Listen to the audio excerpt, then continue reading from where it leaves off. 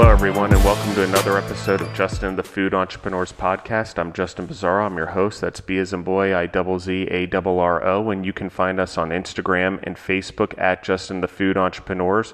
And if you're interested in being on the show, you can reach out to me at justin@thefoodentrepreneurs.com. And today we have Oats Overnight. Brian Tate, the founder and owner. They are from Phoenix, Arizona. How are you doing today, Brian? Doing well, Justin. How are you? I'm doing excellent, thank you. And thank you guys for wanting to be on the show and coming on and reaching out. I think it's awesome. Yeah, thanks for having us. So, Brian, tell me a little bit about your background and sort of your story and how you got to becoming a food entrepreneur. Yeah, it's quite a long one. Grew up in Michigan, and I played poker professionally for around 12 years. That took me out west, also moved to Arizona and then Los Angeles. Oats Overnight really came about while I was kind of crafting breakfast for my daily fitness routine. I'm sure most people are familiar with overnight oats now. Mason jar and spoon, it's more of a kind of a crafty type preparation where you soak oats in milk and add fruit and whatever else you'd like. I was making it with proteins, like a scoop of protein and different extras like maca root for energy and flax and chia seeds. And I was making this nightly, so it was ready to go in the morning. My schedule is quite atypical. I'd be waking up sometimes at 3 a.m., sometimes at 8 p.m. It was all over the place. So I needed a healthy breakfast ready to go. I did this for about a year, and so I'm not really a grocery shopper personally. So when I'd run out of oats or run out of protein or run out of something, I would kind of be stuck in a Starbucks drive-through for, a week at a time. And, I looked for a prepackaged version, something a little more streamlined, so I didn't have to shop for all the different ingredients and prep it nightly. And I found there was none. So at that time, kind of had that spark that most entrepreneurs do. And, I set out to make a version that hasn't been created yet. That's how Oats Overnight was born. And so let's talk about this. I mean, you decide to start a food company. I mean, do you have a food background? I do not. I've always kind of liked to cook and, create, special breakfast, dinners, whatever, with just the groceries that are in my cupboard. But I've never had any experience professionally or in business with food. It was quite a learning process, a lot of Google, a lot of trial and error. It's been a wild ride, but it's been a good one. And so I love this because it's atypical for someone, to get into food that normally doesn't have a food background or worked in a restaurant first or have a family recipe that's something happened. This sort of came out of working out or your routine. So, I do CrossFit, so that's my workout thing that keeps me balanced. So what is it that you were working out doing that created sort of this brainchild? Yeah, I think my workout routine was really all over the place. It was consistent in time. Like I'd work out 5 to 6 days a week. It's really important to do when you're sitting at a chair, 12 hours a day, which, most people are sitting for their job. So I found it really crucial for physical and mental reasons to work out consistently. But I'd just go into the gym and I'd rotate through different exercises. I'd, sometimes do programs. I was doing CrossFit for a little while. Some yoga, just really mixing it up. But of course, the nutritional component is always key to that routine, whatever it is. And did you, so you decided to do this. So let's really baby step this. How did you find a place to produce this? Is it something you bought the machine, you started producing in your garage? I want to give the audience sort of an idea of how you took this idea from, okay, here's my idea, here's the light bulb, to actually producing it and packaging it. Yeah, it was, again, a lot of research. Being that I didn't have a food background, we immediately reached out to consultants who could kind of advise us, of course, on the regulatory side. It's very important for safety reasons and a lot of reasons really to be, totally compliant with FDA and food regulatory bodies. So we invested pretty heavily into consultants and, getting everything together. Our runs at the time just started out as a kind of a side project, I guess. I wasn't ever expecting to give up poker full time. It was quite a good lifestyle, and we put a lot of work in over that 12-year period to get to where I was. But, it started as a side project, I guess maybe a little naive, because looking back on it, it'd be quite silly to think you could part-time run a food business.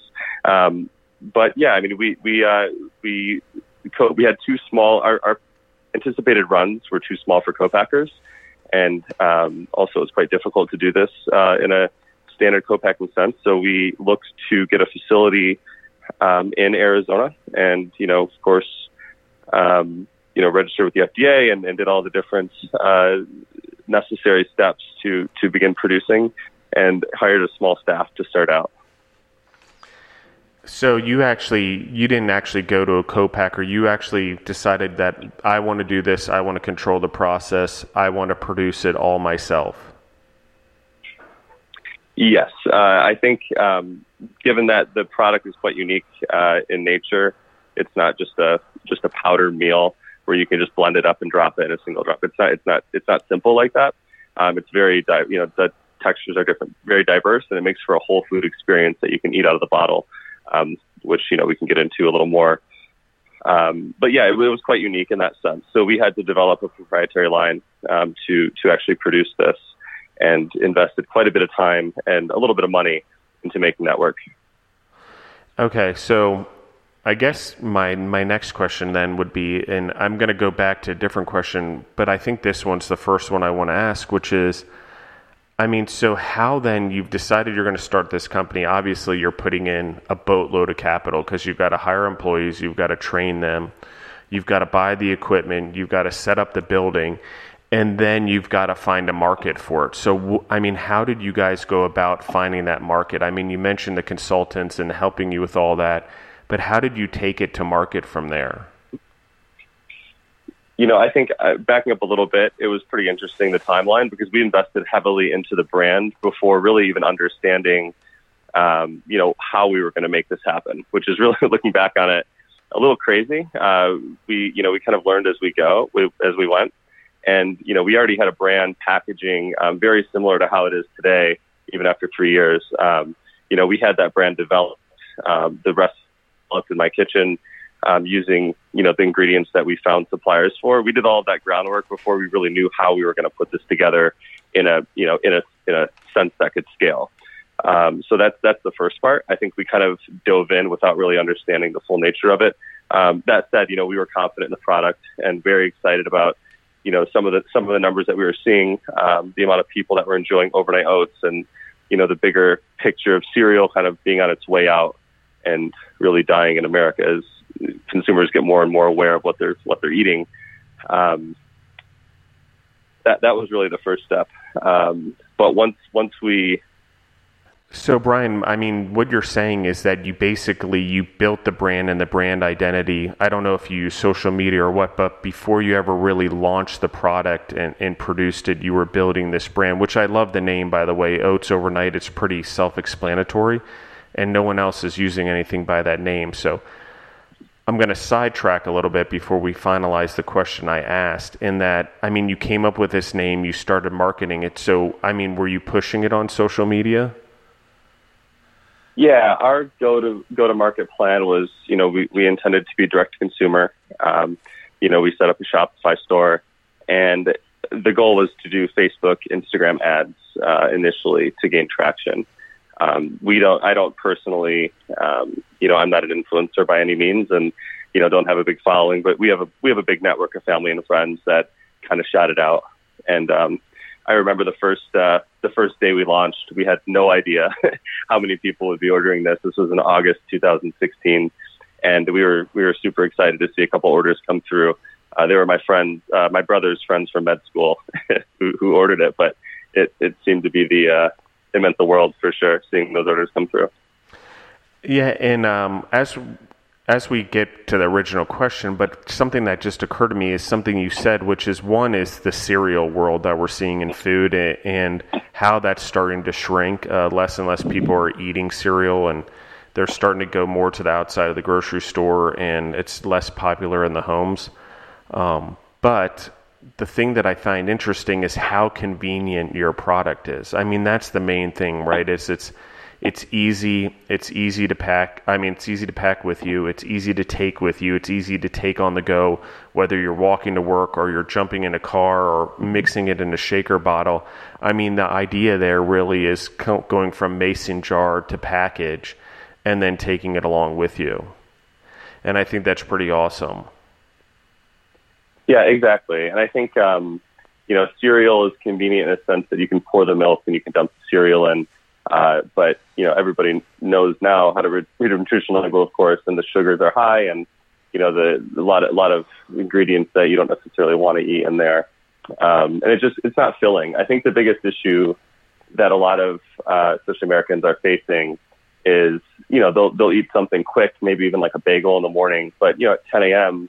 you're starving, and what do people do? They grab a Snickers from the vending machine or a bag of chips or whatever, and that's really where ultimately people stray from their intended goals is, when you're hungry, you grab a snack, and not a whole lot to do there. This product is quite large. The serving size is around 80 grams, which, is quite a bit larger than the average 50 gram, oatmeals you see.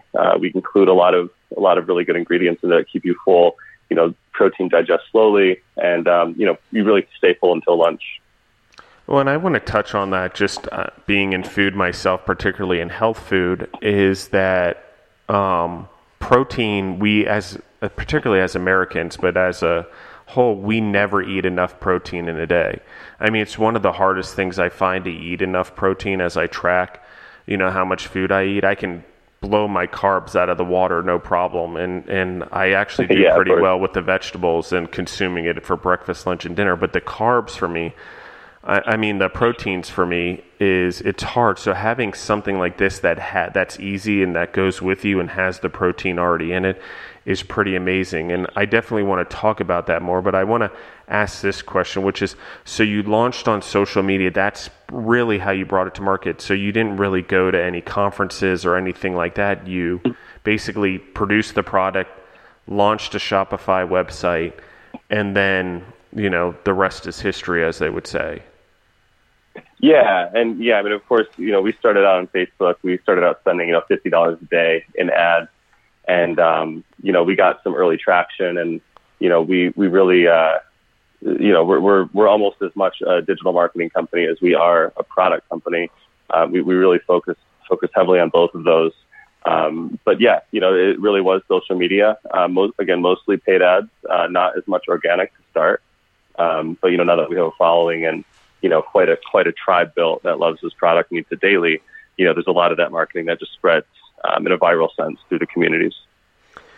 And so I want to pause right there just because we're on the topic, but how can people find you online, and what are your social media handles? Yeah, you can find us online at oatsovernight.com. It's OATSOVERNIGHT.com. And our social media is at oatsovernight on Instagram and facebook.com/oatsovernight.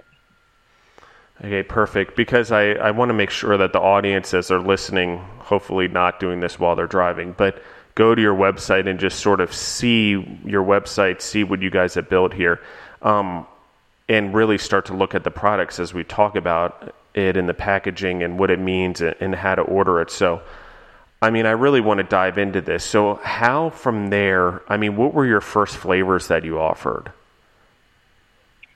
Yeah, so we started out, and this is actually pretty interesting too. Living in LA at the time, I really wanted to release a plant-based, naturally sweetened product. That was just kind of the goal there. We started out. It was very, very, very difficult to work with, brown rice proteins and pea proteins, especially with no real experience on how to source quality pea proteins, or I guess good tasting pea proteins. So we went with whey, which was a big decision to start. But the whey protein is easier to work with. And, we also found that buying like a chocolate protein from a manufacturer didn't taste well at all. Just like we found it was difficult to find over-the-counter proteins that you could scoop into your oats and taste well. So we set out to build our own protein flavors from the ground up, which that's another place that really, ultimately sets us apart, because we have that full, ability to really make these flavors quite unique. We started out with green apple cinnamon, strawberries and cream, and chocolate peanut butter banana, which are three of the more basic flavors, but we call them our classic flavors. And from there we've expanded into much more creative flavors like maple pancakes and blueberry cobbler, things like that. Yeah, I think it's awesome, and I love the names, and I love the product. I'm looking forward to trying. I have not tried it yet. It's probably something I should have done before we got on here, but I like the... we got to get you some. Yeah. No, I'm very excited, because one of the things I've noticed is it's actually, you're using, I don't know if it's all the items. I've only clicked on a few of the nutritional labels as I was preparing, but it's actually gluten-free oats. Yeah, it is. We set out not necessarily sourcing certified gluten-free oats. And for those that don't know, oats are naturally gluten-free. It's really in the farming and the milling process where, they're carried and milled next to barley and wheat and rye. Cross-contamination is almost a certainty in all oat products that you find that aren't specifically labeled gluten-free or certified gluten-free. So that's very important for those that deal with celiac, which coincidentally my girlfriend does. She can't eat any trace of gluten, or she's sick for a very long time. So that was actually the driving force quite early on to switch to a certified gluten-free oat product, which of course is more expensive, but overall, having that gluten-free product and being able to offer it to everybody and not make people sick that might not quite understand the contamination issues with oats that's so prevalent was really important to us early on. And so tell me about how you develop flavors. I mean, are all these things something you developed in your kitchen at home? I mean, so you launched the products and now you have, I think it's 10 with the new launching of a chai latte. It's 9 now, actually. That was our 9th flavor. Yeah. Nine flavors. And so how do you come up with them? When we first started out, we wanted to hit some kind of key flavors in oatmeal and in traditional protein shakes. So we led out with green apple cinnamon, strawberries and cream, and chocolate peanut butter banana.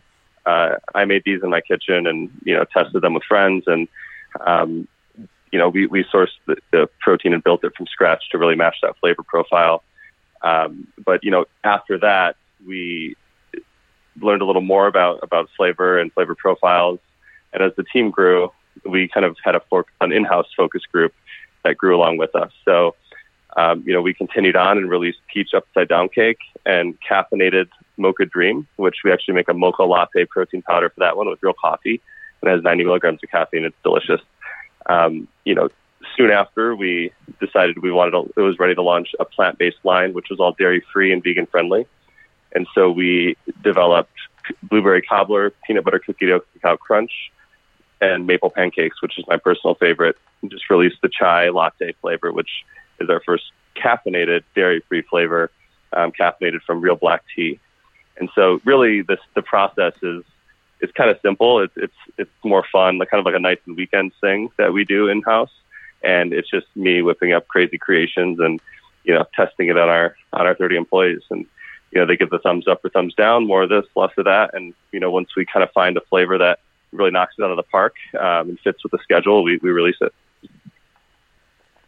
And so that's interesting. I mean, you talked about it a little bit earlier, but how did you decide pea protein versus sort of other vegetable-based proteins that are out there? I don't know the other ones off the top of my head, but I believe soy is one. Yeah, there's a lot of options, and I think there's a lot of discussion around soy and a lot of hesitation, especially with males, to consume it. We went with pea due to its near complete amino acid profile and really digestibility, also taste. It fit the, we did test a lot of them, but this really fit the flavor profile as well. And, of course, we're working with a bunch of new creative options now. If you guys have been to Expo West, you'll see there's always some new popular ingredients. So we're always testing, the next thing. And I love that you guys used pea protein, because it is something that we're seeing more of, and sort of I see them meshed with the cashew and almond milks now to add extra protein to the milk. So again, to go back to what I was saying, is getting that extra protein we need in our diets. One, because it helps keep us from being starving all the time, because like you said, protein digests slowly, which is one of the cool things. And I do a lot of health food and health care in long-term care homes and sort of stuff like that. But what is actually people are discovering is it's not a matter of how many calories can consume or what we're eating. It's how dense the things that we eat are, such as how much actual nutrition do they have in it that keeps us from being hungry? Because the less nutrition, the more we want to eat and the more calories we consume. So, of course, a person's going to eat more at McDonald's or something like that because they're less nutritionally dense. And so then you're going to consume more calories. Well, I'm not saying you shouldn't watch your calorie intake. What I am saying is that things like what you're doing and putting the protein in your products, it's another way that's really making the nutrition very, very high on the product, And I said nutritionally dense about McDonald's. I meant nutritionally bankrupt, just to clarify that. As I correct myself, there's a lot of nutritionally bankrupt products, and,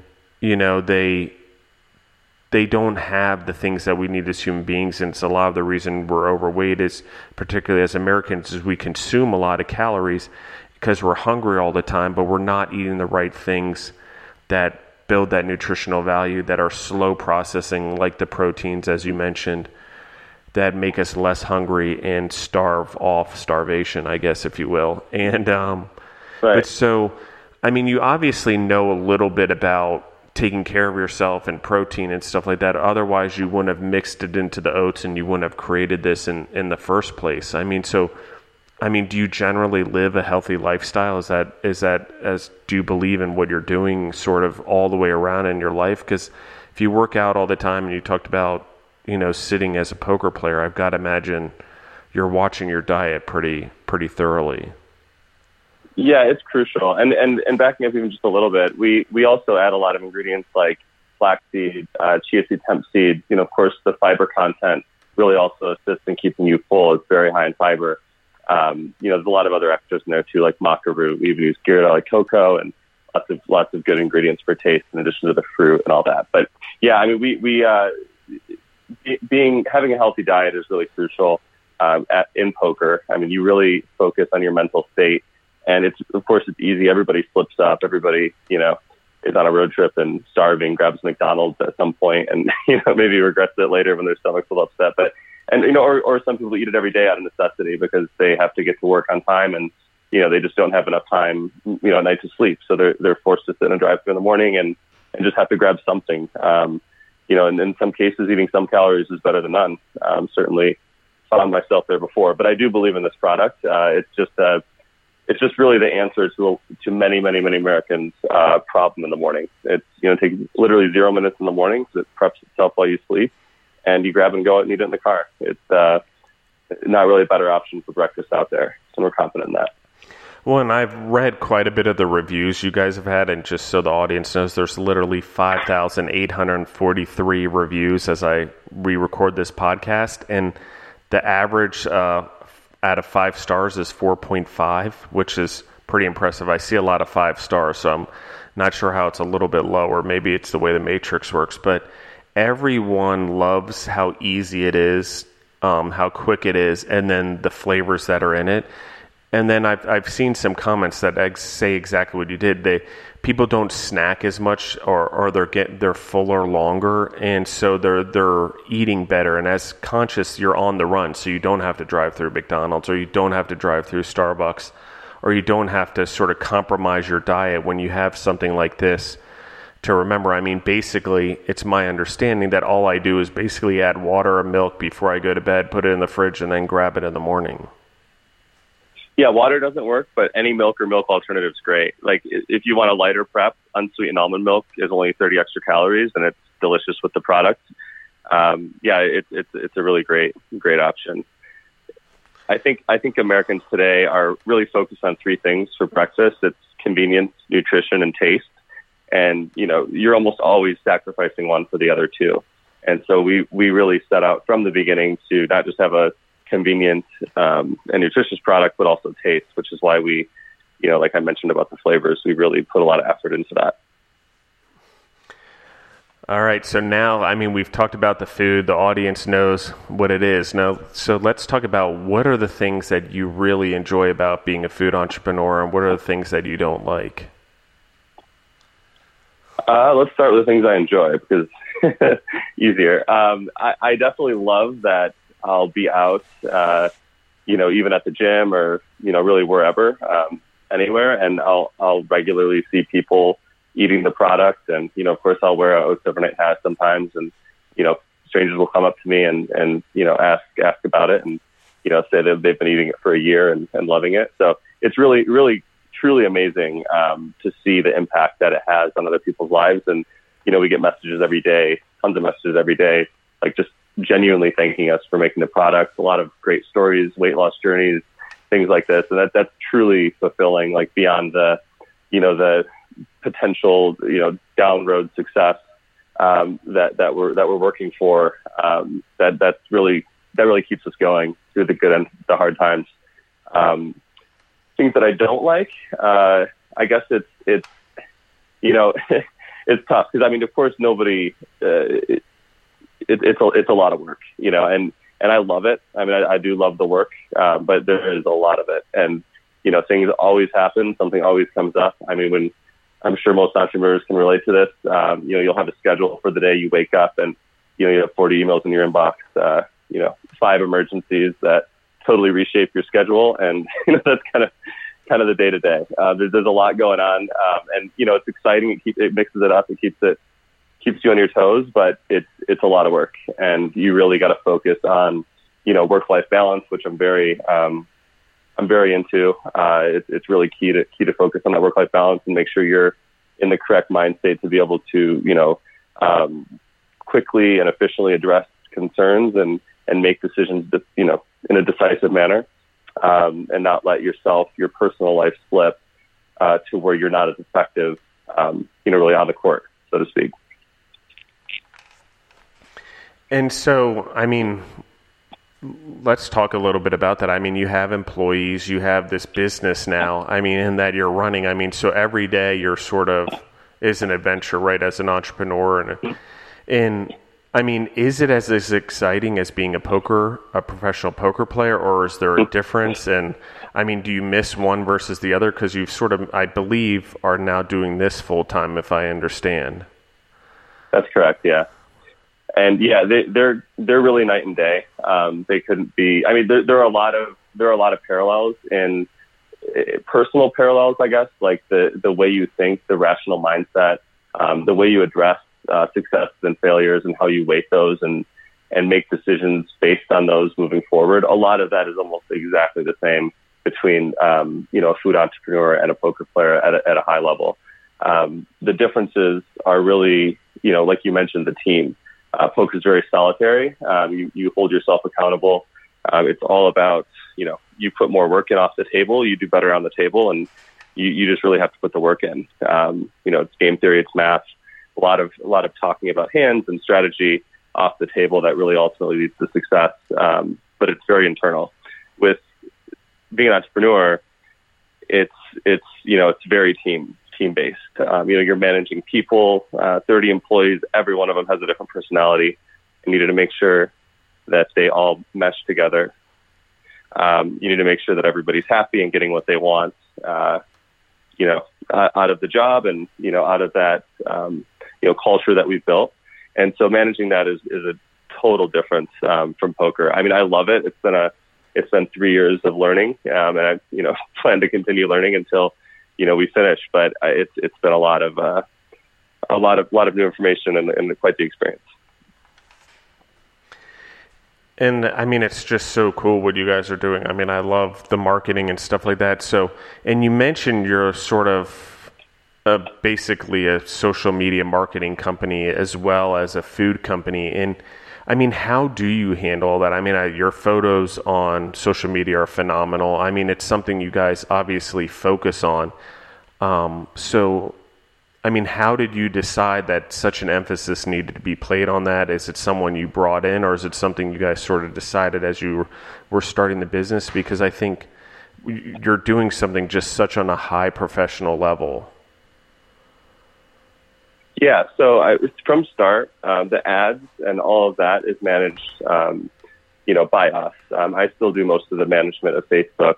Really all of the Facebook campaigns and targeting and things like this, and that's really where a lot of I guess as we bring it up, another place where a lot of skills translate, dealing with statistics and analytics, which is really heavy in poker. So that really translates nicely to Facebook ads and digital campaigns. As it relates to the creative, we always saw creative, especially being online. Your Instagram profile, your website, that experience the customer gets when they interact with your brand at any place really is your storefront. I mean, that's the storefront of a brick and mortar store. It's how they feel when they come in, how they're treated, if they have a question or a concern. And that's really key. I mean, if your storefront, a place where people wouldn't necessarily want to shop or certainly eat, you're not going to get or retain a lot of customers. So we really focus on that experience from start to finish. With praises and problems, we make sure that the customer feels valued and really has a good experience, and sometimes they'll laugh while they're there. And one of the things I actually love about what you guys are doing is that when you're going out and touching the consumers and really reaching out to them, but the way you're marketing that's not only the protein aspect of it, which I mean, when Olivia reached out to me for you guys to be on the podcast, and I looked at it and I saw the protein, and then I'm like, oh, well, how much is this going to cost? Because in my mind, I see what the supplement companies charge for something like this, and I'm like, oh gosh, it's going to be like $10-ish probably. And then I see what you guys are doing, and I'm like, oh, $16. Well, okay, so it's higher than I thought. But then I realized that's a 4-pack. And so it's $4 for this thing that you take to go, which has more volume than your typical breakfast, and you can take it with you anywhere you go, and it has the protein. So the pricing strategy on that, I think, is awesome too, and that includes shipping and taxes, and sort of gets it out there. So, I mean, what were your thoughts behind that pricing scheme? Because I love the way it is from a marketing standpoint. Yeah, of course, and I think price is an interesting topic here, because I've talked to other friends that have CPG businesses, and people always complain about price. But whether you feel it's priced well or not, there's always complaints. And I think with us, we've kind of won up against plain oats. I mean, a lot of people comment in the ads, I can get a tub of Quaker for $2. I mean, of course, the plain oats are very cheap. It's a piece of our product, and we source certified gluten-free oats and all that. But there's really 20 plus other ingredients across these flavors that are very premium. Things like maca root, vanilla bean, all the different seeds, and of course the proteins and many other ingredients that really make that value there. And yeah, it gets as low as $3.14 for breakfast with our subscription, our 24-pack subscription, and that includes delivery, which is another thing a lot of consumers don't get, especially in the Amazon era, where you're fighting against free next day shipping. It's a tough battle to win. But we priced it, I guess, to answer your question. We had a lot of thought around price, because we launched a product that wasn't really available on the market. I mean, of course, you can make something like this at home, but we really wanted to be cheaper than a breakfast sandwich at Starbucks. We wanted to be right in that range where customers that want a healthier breakfast that's even more convenient than a drive-through because it's ready when you wake. We wanted to really have knock it out of the park and ensure that customers would find it a good value when they compare it to the other convenient options on the market. And that's why we set out with that near $3 price point.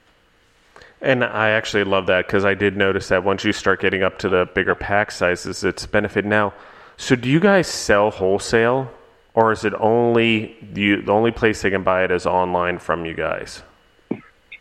Right now, we're entirely direct-to-consumer. So we do work with Amazon pretty heavily, and we sell on our site, oatsovernight.com. So that's really the focus right now. And we've been reached out to by a lot of big retailers, and eventually we'll move into brick and mortar. That's an eventual plan for us. But we really want to take our time and develop those relationships right now with the customers. Because I think once you kind of set it out into the world and start selling to distributors and getting into retail, you really lose touch with that feedback and you lose touch with that customer. And we're still learning every day from comments, and we take all these comments very seriously. We talk about a lot of them internally. It comes up regularly in our meetings, and we're pretty nimble. We can shift and we can launch new flavors that our customers love. And we really like the time that we're in right now, where we can get that feedback in a direct sense and really understand the customer. But when we're ready, we will move to brick and mortar. One of the things I love about what you're doing in direct to consumers, you actually own your own customers. Where I feel like sometimes with brick and mortar and things like that, they own the customers. Or even with Amazon, it's a little bit hard because I feel like Amazon owns the customer sometimes in the businesses that I'm involved in. And it's an interesting thing. But one of the things I love, and you mentioned earlier, is that you use Shopify, which I use as well on our direct-to-consumer brands.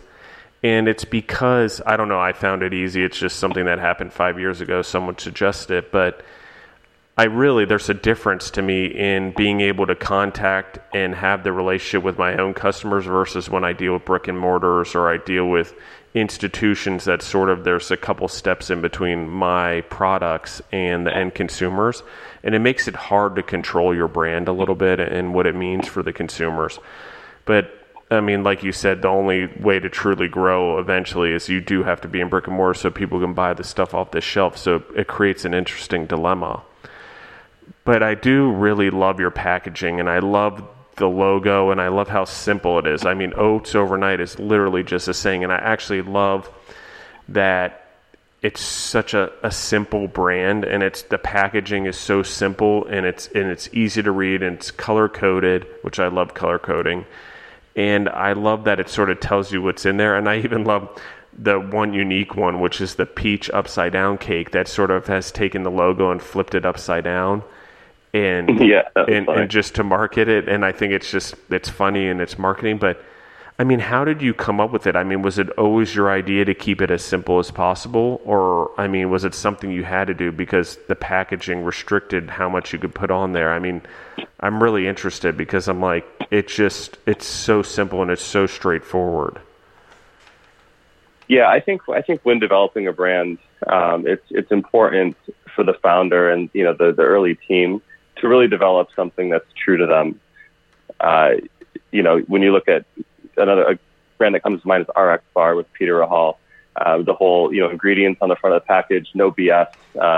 It's genius, and it was at the time that started. Of course, many brands have adopted that structure with the the very forward-facing ingredients, simple packaging. It really reflects on Peter's personality. It's important to stay true to yourself when you're doing that, and it really ensures that the brand will be received if that is done well.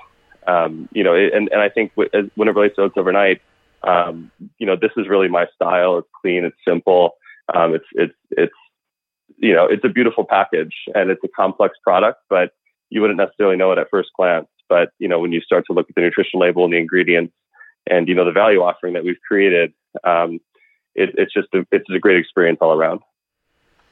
Well, and I actually love that, and I got to tell you, my household eats probably about 6 RX bars a day between the four of us in here, because they're simple, they're easy to use, they're clean labeled, and there's different varieties. So I love that it's sort of the same idea, and I actually think what you're doing is pretty awesome because you can grab it. It's by the one pack. It's like an RX bar, and that you said, but it is so simple and it makes so much sense the way it's being marketed. I think you guys are doing a great job for what my opinion's worth.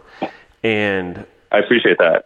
Sure. I'm just like, you guys are really on to something. I encourage anyone in the audience to really take a look at this. And I haven't tried the product yet, but I'm willing to bet it's good because of all the reviews. I mean, they speak for themselves. So I'm going to try it. I'm going to, now it's just a matter what flavors, or do I want one of every flavor because I've got to try everything. That's the type of human being I am. I want a little of everything. But it's pretty cool. And I mean, what does the future hold for you? I mean, more oats overnight flavors, obviously. But I mean, really, if you could take a second right now and just say, what are your goals for the future for your company, and where are you hoping to be? And are there other products you eventually hope to introduce? Yeah, absolutely. I mean, I think what started out as admittedly a side project many years ago now has really turned into a passion. And I love food. I love the food space. Once you're in the mix on anything, you kind of look around, and especially when you have that entrepreneur mindset, you see a lot of opportunity everywhere. And I think that's what's happened with our team and our core team. Breakfast is a category that's gotten very, very little development really over the last 50 years. People are still home making oatmeal and eating cereal, really, less and less, of course, but it's still a staple. And you see things like meal replacement shakes and powdered meals kind of taking market share in breakfast more and more, and that's really just due to the convenience. They're typically a little cleaner label, a little healthier, and they're convenient, so customers eat them. But the direction really for Oats Overnight, and certainly for the overall idea and brand is, we're going to continue to release, first off, great new flavors, likely different offerings, both seasonal and mainstay products that, are just functional breakfast products. And, really eventually the goal here is to build a, more functional, better for you, almost tech forward Quaker, that ultimately is a breakfast staple for Americans. Well, and one of the other things is that I think, like corporate America, a lot of people now provide breakfast snacks and stuff for lunch for their employees, and we're seeing this trend sort of happen, and there's some more corporate stuff going on, or people bring food trucks to their offices and things like that I've learned from this podcast as well. I've seen it with my own eyes, and being in the food business, we feed all of our employees while they're on the job. But it's cool because I feel like it's a better option than just having a thing of oatmeal in your office or a thing of oatmeal there to use. And I understand it needs to soak and things like that. But, if I were an employee, before I left work, I would make my thing, put it in my shaker bottle or blender bottle, and leave it there overnight, and then just have it there for me in the morning when I arrived at work if I'm a person that didn't eat at home. I wouldn't even worry about it. And I think that for companies offering that as an option, I think you're getting your employees to work. You're providing them food when they get there, for less than $4 if you buy the bigger packs. And your employees are being more efficient by coming to work and eating at work. So, there's this whole spin on marketing and play that I really just think is totally awesome, and so much potential, and where people will actually grab onto it. That's where it appeals to me. It's like, okay, people can eat at work now. They can put their thing in the fridge overnight and arrive the next day, and it's there for them, and they can eat it, at their desk or before they get on the job, and be more efficient at their work. So I think that's cool. And the other part I love about it, as someone who, spends at least 90 minutes a day working out, is that just for my mental fortitude, that includes walking. I try to do like 45 minutes of walking outdoors, but it's where I don't have a lot of time, and I try to eat as clean as possible, and watch what I put into my body, and I travel a lot for work, and it makes it hard to bring anything with me.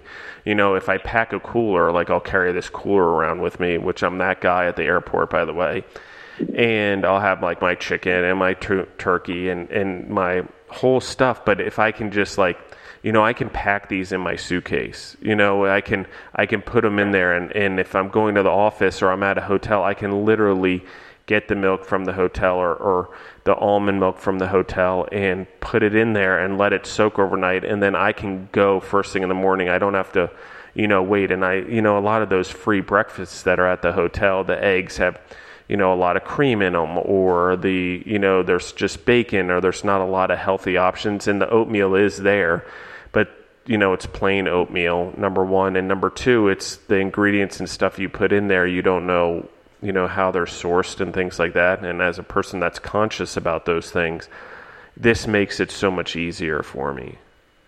Now I just got to worry about carrying extra blender bottles just for this, because I already carry a bunch as it is. And it's pretty cool, and I really like what you're doing and how it appeals, and it can appeal to the traveling American. It can appeal to a kid going to school. It can appeal to a person who's working out. That it doesn't have to be just breakfast, really. I mean, this is something I could eat for lunch. I could eat for dinner. It doesn't matter as long as I make sure I soak it for a long period of time. It doesn't necessarily have to be overnight. And so now my options are like, okay, it can be any time I need a meal replacement. And I need that protein, and I just need something healthy, and I don't have a lot of time on my hands. But as long as I prep my food anyway, so this isn't very difficult.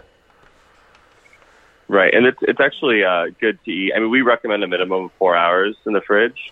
Of course, we've heard everything from customers, though. Some mix it with, 4 ounces of milk, stir it up, and eat it in an hour, and it's a little crunchier.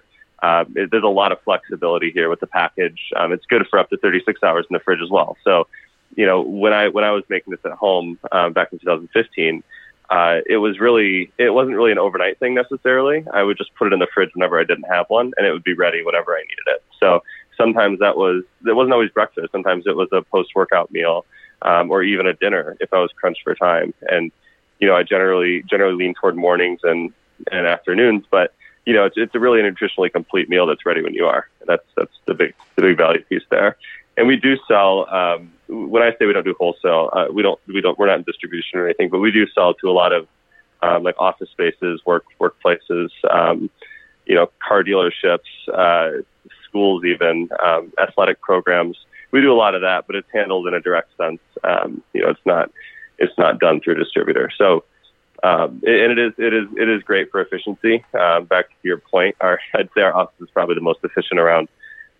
Nobody's late. Yeah.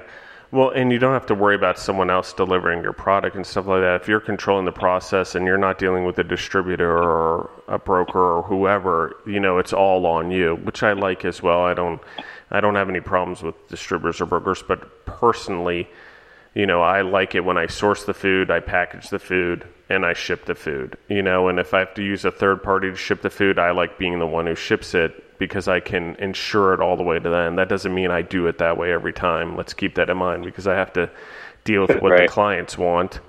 But it is one of those things that I think is just truly special about your model. And I think the fact that you were able to build it in the way you have, which is totally modern, which is totally the way businesses are right now. Like, people don't realize that people go to market and then worry about the social media or the advertising and all that. And then they're like, well, why am I sitting on all this product I had produced or my factory or my production facility? And you're like, well, in today's age, the way we need to build and market our companies is we actually need to get ahead of it before we produce a single beverage or a single piece of food or a single supplement or nutritional item, because launching a product right now, the only way to really get in front of people is social media and those type of advertising and having a website and having a presence. So before you ever spend the money on the actual product, it's like you need to spend the money on building that following, which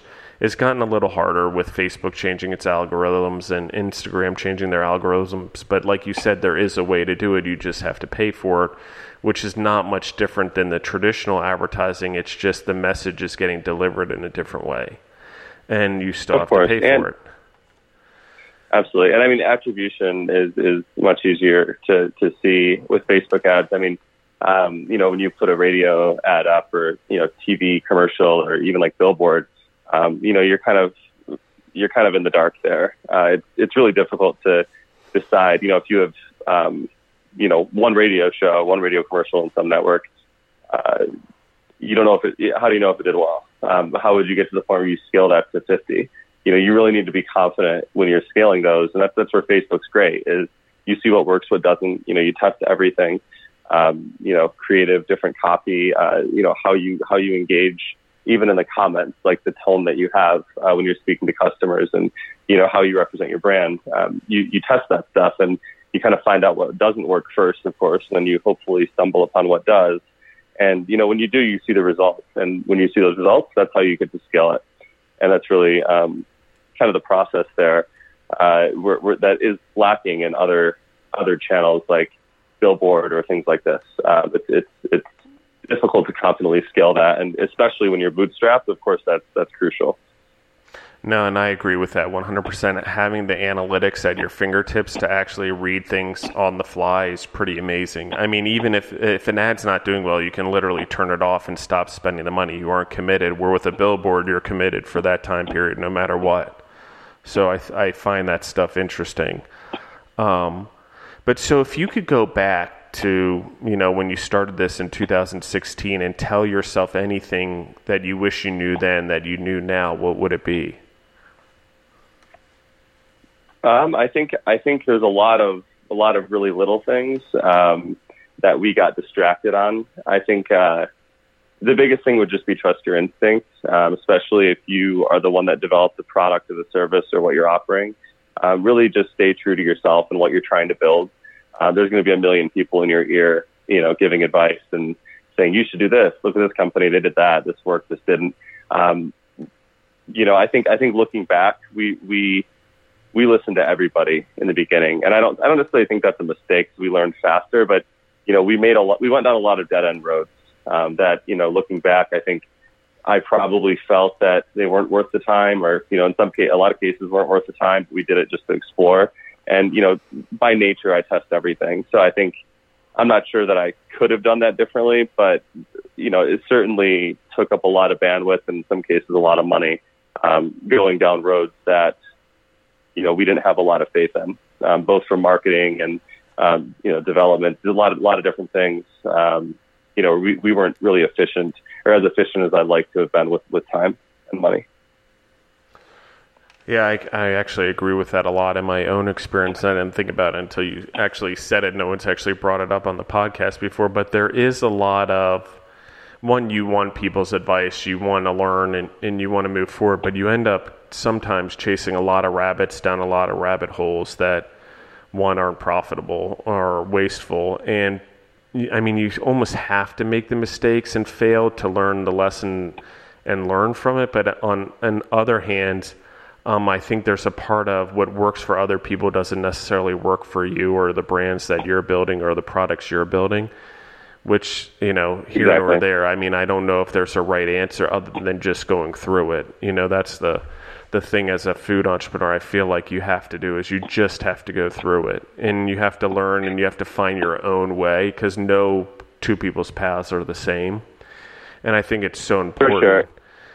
And and I think to clarify, I think really it's who you listen to, who's giving that advice. I mean, of course there's going to be advice that might have been well intended that doesn't work out, and a lot of that's fine, but you just need to filter that with like efficiency in mind, and not go down every single road. Maybe pick 70% of them. You know what I mean?